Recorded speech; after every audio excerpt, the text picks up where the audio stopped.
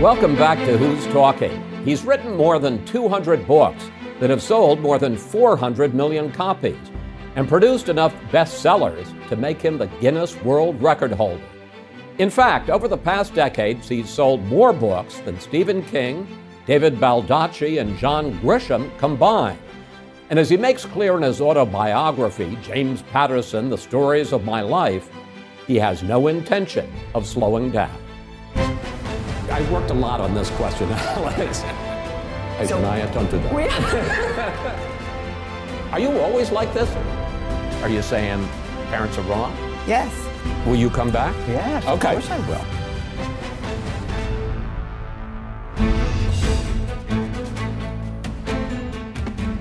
Welcome, James Patterson, and fasten your seatbelts, everybody, because this is going to be a bumpy ride. Not at all. No, I don't think so. I think it'll be a You've very been smooth very ride. stroppy since you came in the studio.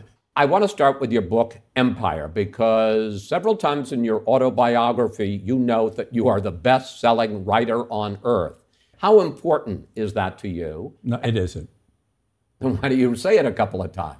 I don't remember saying, but I'm sure I did. But it isn't important to, one of the fortunate things for me is I grew up upstate New York, little town, Newburgh, New York, and a blessing that I have is that I still see the world through the eyes of this kid from Newburgh, New York. So the idea that I'm here with you, this is fun for me. This is a big deal. The idea that I've written books with, President Clinton, et cetera. The idea that I've sold a lot of books. I'm not impressed with it. It's just, I've sold a lot of books. So what? How do you explain it? I think mainly I think I'm a good storyteller. I could tell a story about anything.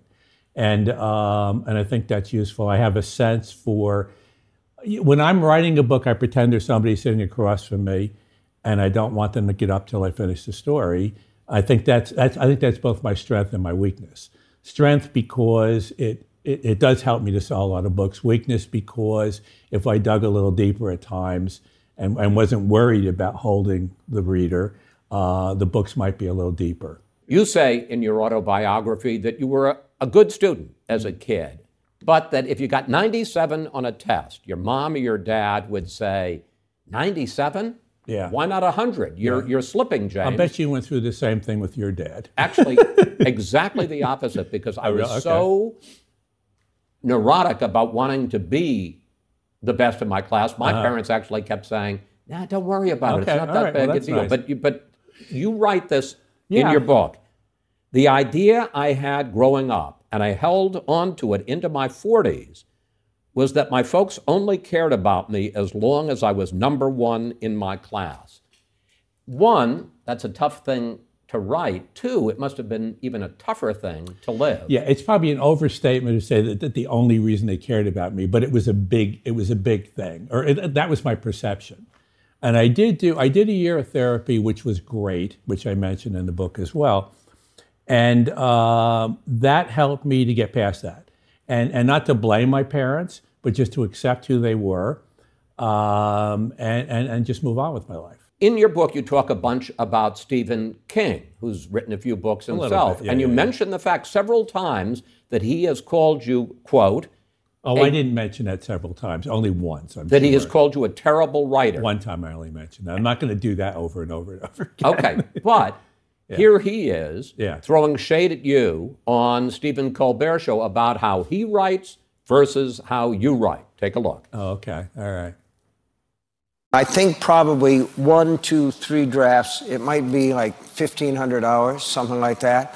But, James Patterson does one in 12 hours. Just 12 hours. And really? Actually, that's 2 books. So... You can see... I think he's being funny, and I get a kick out of that. That's great. But, the fact is you've given as good as you've got. You have made no secret of the fact that you sell a lot more books than Stephen King does. That's the publisher again. That's not me. They're the ones out there throwing all this stuff around. I don't know what it is, to be honest with you. I like his books, and I kind of leave it at that. I like most of his books a lot. He's a good writer. He can be very funny. I think he was being funny with Colbert there. You also once wrote a novella. I did. in which the characters, the villains in his book, plot the murder of Stephen King. Yes.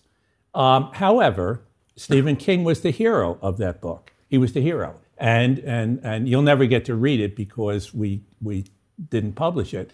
Actually, I mean, the funny thing is my publisher, being polite people that they are, they said, Jim's written this little novella. So when I was writing these book shots were like 160 pages.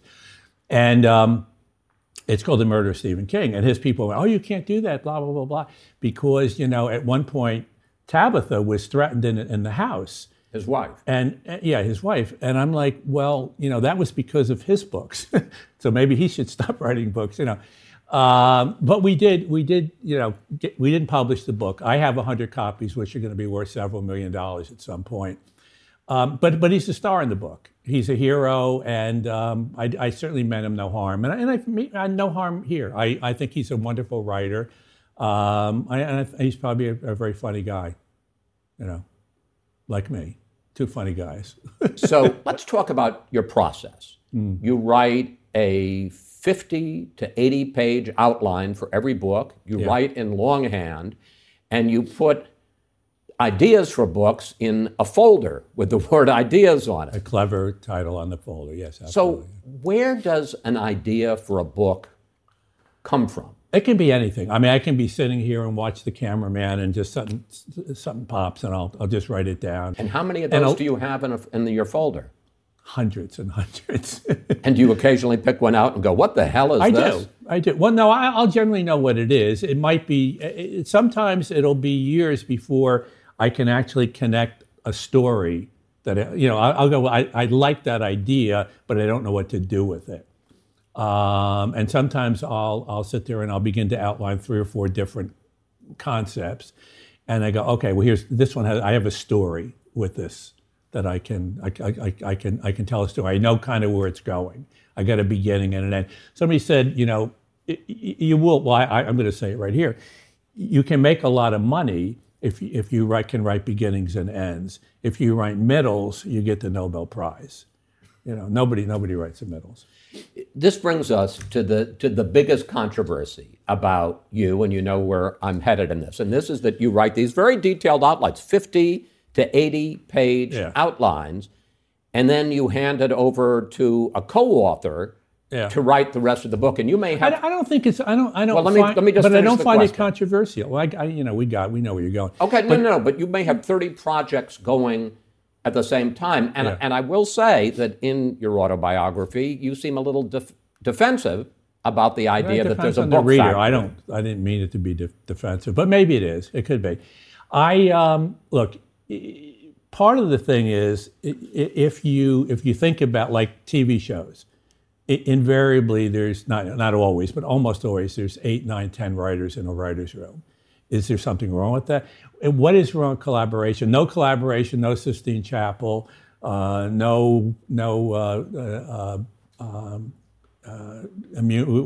still have COVID. There's nothing wrong with it, with collaboration. Collaboration is a good thing.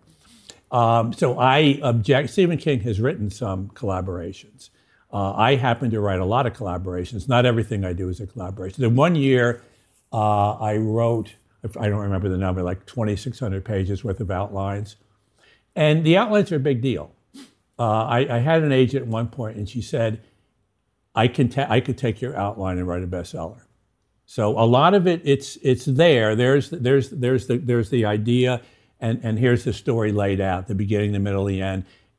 Every chapter I'll have anywhere from a couple of lines to half a page on what the scene is, what drives the scene, what's the core of the scene, why are we having this scene. Mike Connolly said about what I do, he said that what Jim tries to do is every single scene drives both the characterization and the plot forward and turns on the movie projector in our heads.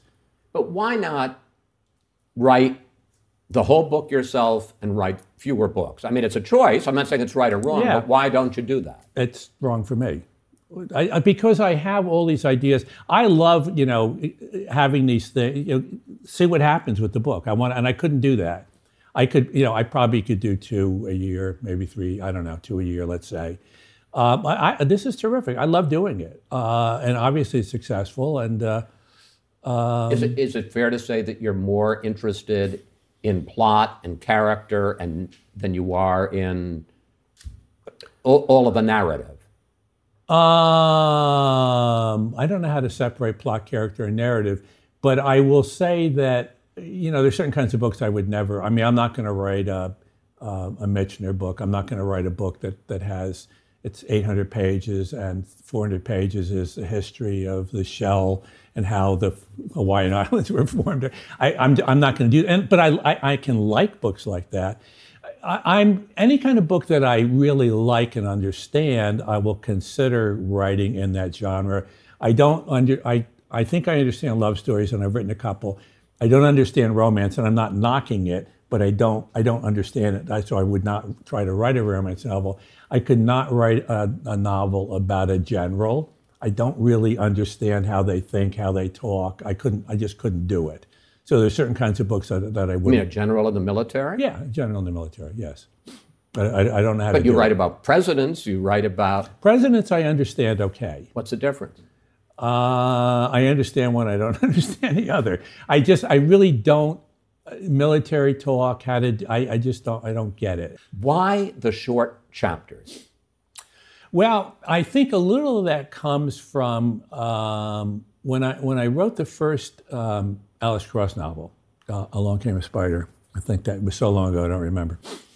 And I said, I'm really going to try to write a bestseller here. I know what I do well. I know what I don't do as well.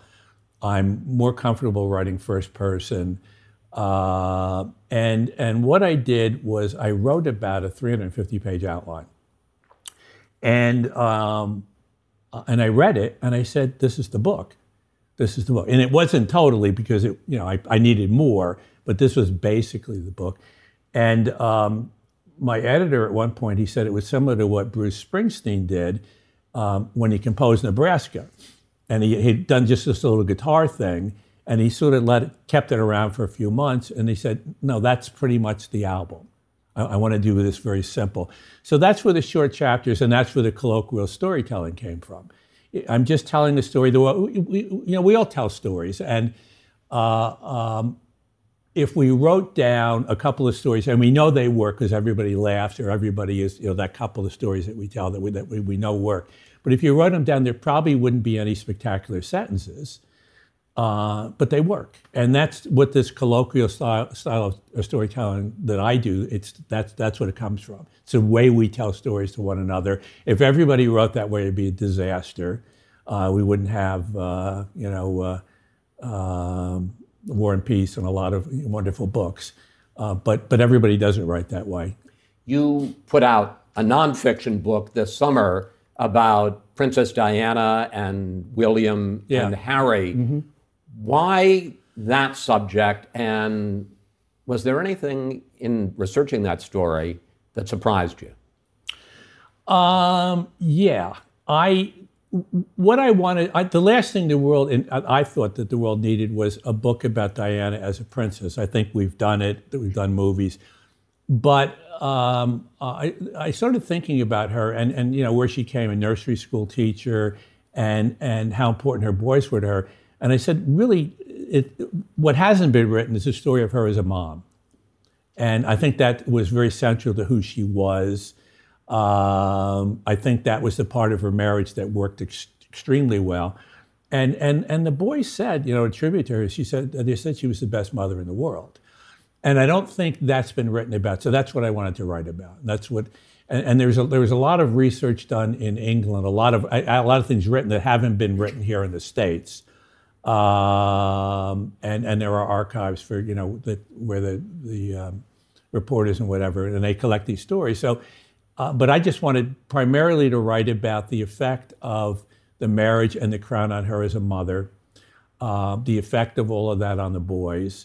And, so it's kind of to me, it was a fresh approach to also my style of storytelling. It's just going to be scene after scene after scene after scene. In that book, you have in those scenes, imagined conversations where obviously you weren't there, nobody is there.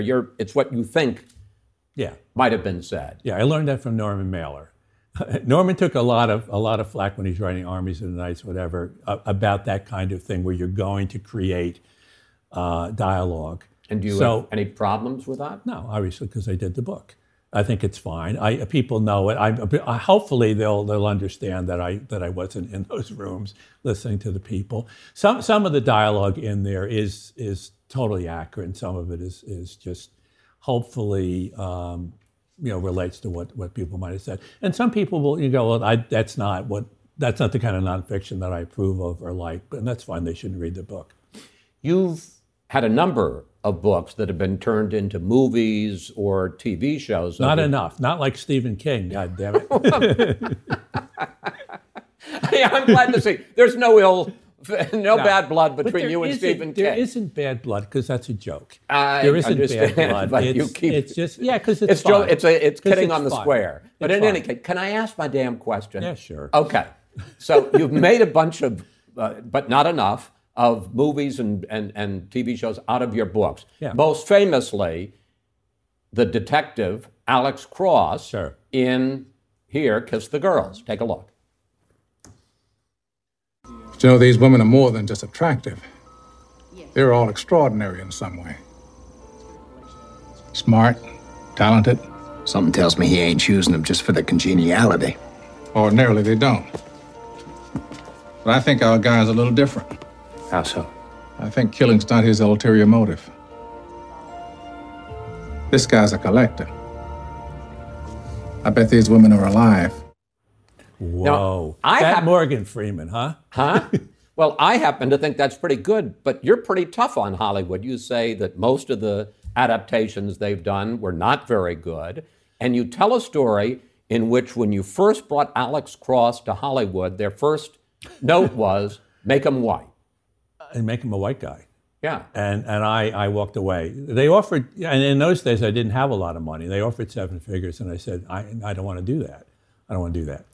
But Alex, though, as smart as he is, he's in the room with a couple of serial killers in that scene. You didn't even know it. So how smart is Alex Cross? Well, it's good drama. Yeah, it is. But I mean, you really don't think that they've made good movies and TV shows? I think Morgan Freeman is great. So you get Morgan Freeman and you count your lucky stars. I think those movies are okay.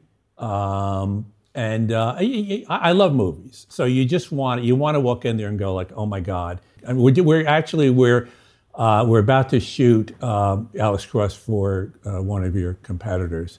So we won't mention their name. But so I'm excited about that. I think the scripts are good and I'm hopeful.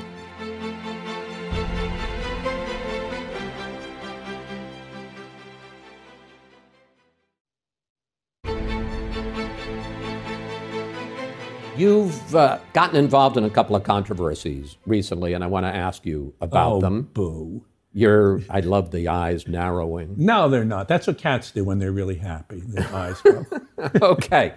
You supposedly said that older, white, male writers have trouble finding work because of reverse racism. I didn't say that. What did you say? I'll tell you what. Here was the interview, okay? And a very nice reporter from the London Times up in my house. She brought up an issue in London at the time, which had to do with screenwriters and actors. Right. And basically what I said was, it's hard being an artist. It really is hard. And it's hard being out of work, blah, blah, blah, blah. And it wasn't about writers in the U.S. Presumably it was about white screenwriters and actors in England. But that's what it was about. And all I was trying to do, and unfortunately the word racist got into, and that's the only problem. The problem isn't that you shouldn't, look, the world is changing and that's a good thing.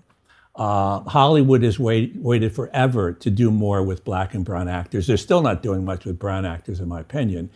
And I've been talking about that for 20 years. And the book industry could always have done better in terms of more diversity, both in terms of inside the company and companies and in terms of the books that they put out. So I've always been for that. And what this was about, what I was really trying to communicate is, look, the world is changing and it's a good thing, but it's not a good thing to be, out of work. And then unfortunately that word got in there, racism. Yeah, and it's not racism, and that's I apologize for that word more than anything else, and I don't mean that, and that's not the way I live, and whatever. Second issue. Yeah.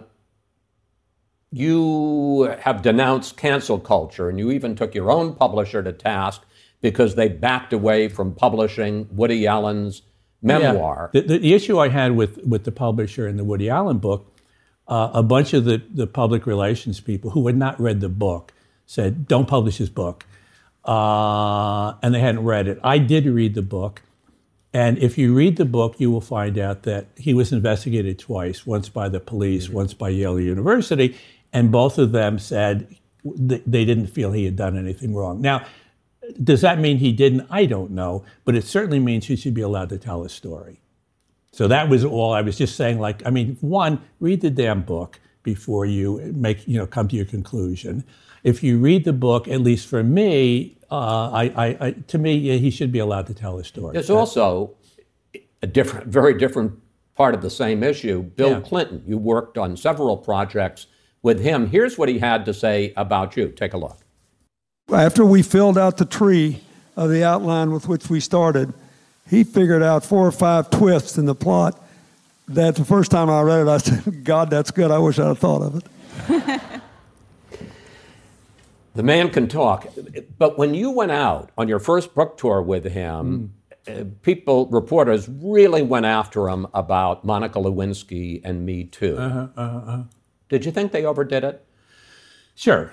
Everybody overdoes stuff now. I mean, that's just the way of the world. And the trick is, it was one little issue with NBC. And what the president should have said when it came up, he was accused of never apologizing to Monica, which he had. So the reporter, in my opinion, was wrong anyway. He had apologized. And then, I think what the president should have said is, look, it was a long time ago. I did apologize. I'm totally in favor of the Me Too movement. And I've, since that time, I've done all these things with my foundation and just got off of it. And he didn't, and I think partly because he had apologized to her, but he couldn't. He needed to back off of that, I thought. And then, and I'm supposed to be his wingman. So the first thing I thought of was I can bring up Matt Lauer. I said, no, he won't like that, and that's not a good thing to do if we want to talk about it. And then I said, well, I'll just step in front of camera and say, I got to go get a Coca-Cola. And if I say Coca-Cola, they wouldn't even be able to use that take. And then I finally started talking about, well, let's go back through history, and then finally we got off of it. And then it got picked up a lot. I mean, you know how this works. You say something, and it gets picked up more than it should, and people need context. One of your passions is literacy, kids reading early. Mm-hmm. Why is that so important to you, and how many millions of dollars have you and your wife, Sue, contributed to literacy programs? She doesn't distribute. She doesn't give any. She's tight. No, Sue's wonderful. Oh, my Lord. Are you always like this, or did I just get you on a particularly good day? I don't know, good day, but yes, I'm always like this. My mother was a teacher. That's a piece of it. We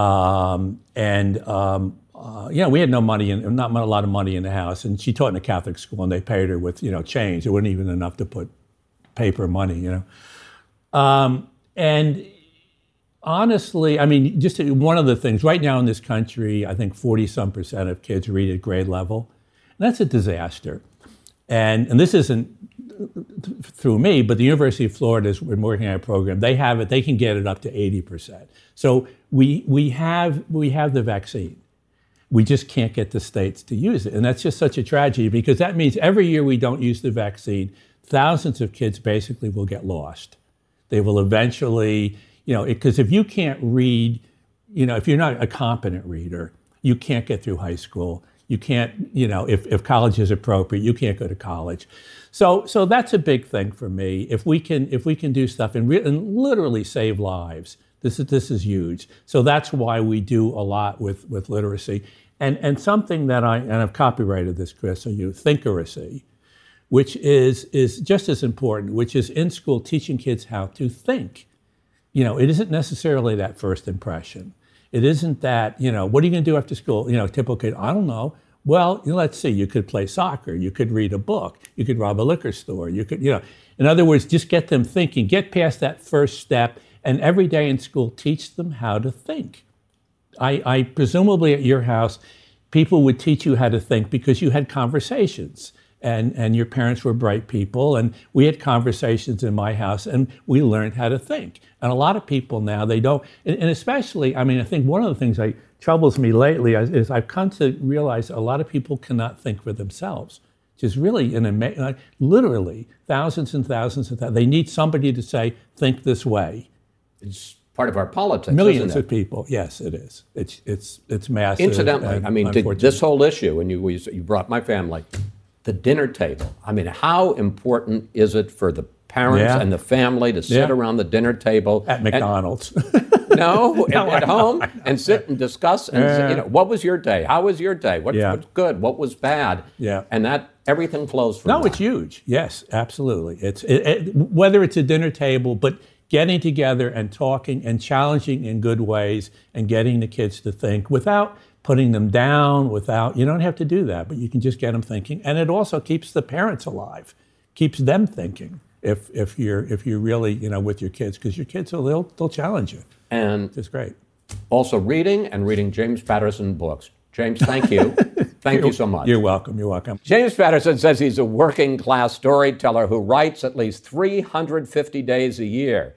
This Halloween, he returns to the character who made him famous with the release of Triple Cross, the next installment of his Alex Cross thrillers. Thanks for watching. Catch us every Sunday night on CNN and keep streaming anytime you want right here on HBO Max to find out who's talking next.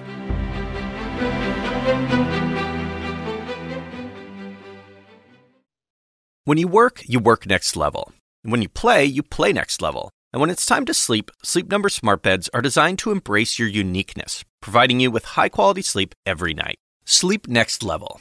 J.D. Power ranks Sleep Number #1 in customer satisfaction with mattresses purchased in-store. And now, the Queen Sleep Number C4 smart bed is only $1,599. Save $300 for a limited time, only at Sleep Number stores or sleepnumber.com. Prices higher in Alaska and Hawaii. Now streaming exclusively on Max, a new CNN flash doc about the album that has Nashville talking, Call Me Country. Beyoncé and Nashville's Renaissance. Watch it at max.com/callmecountry. Max subscription required.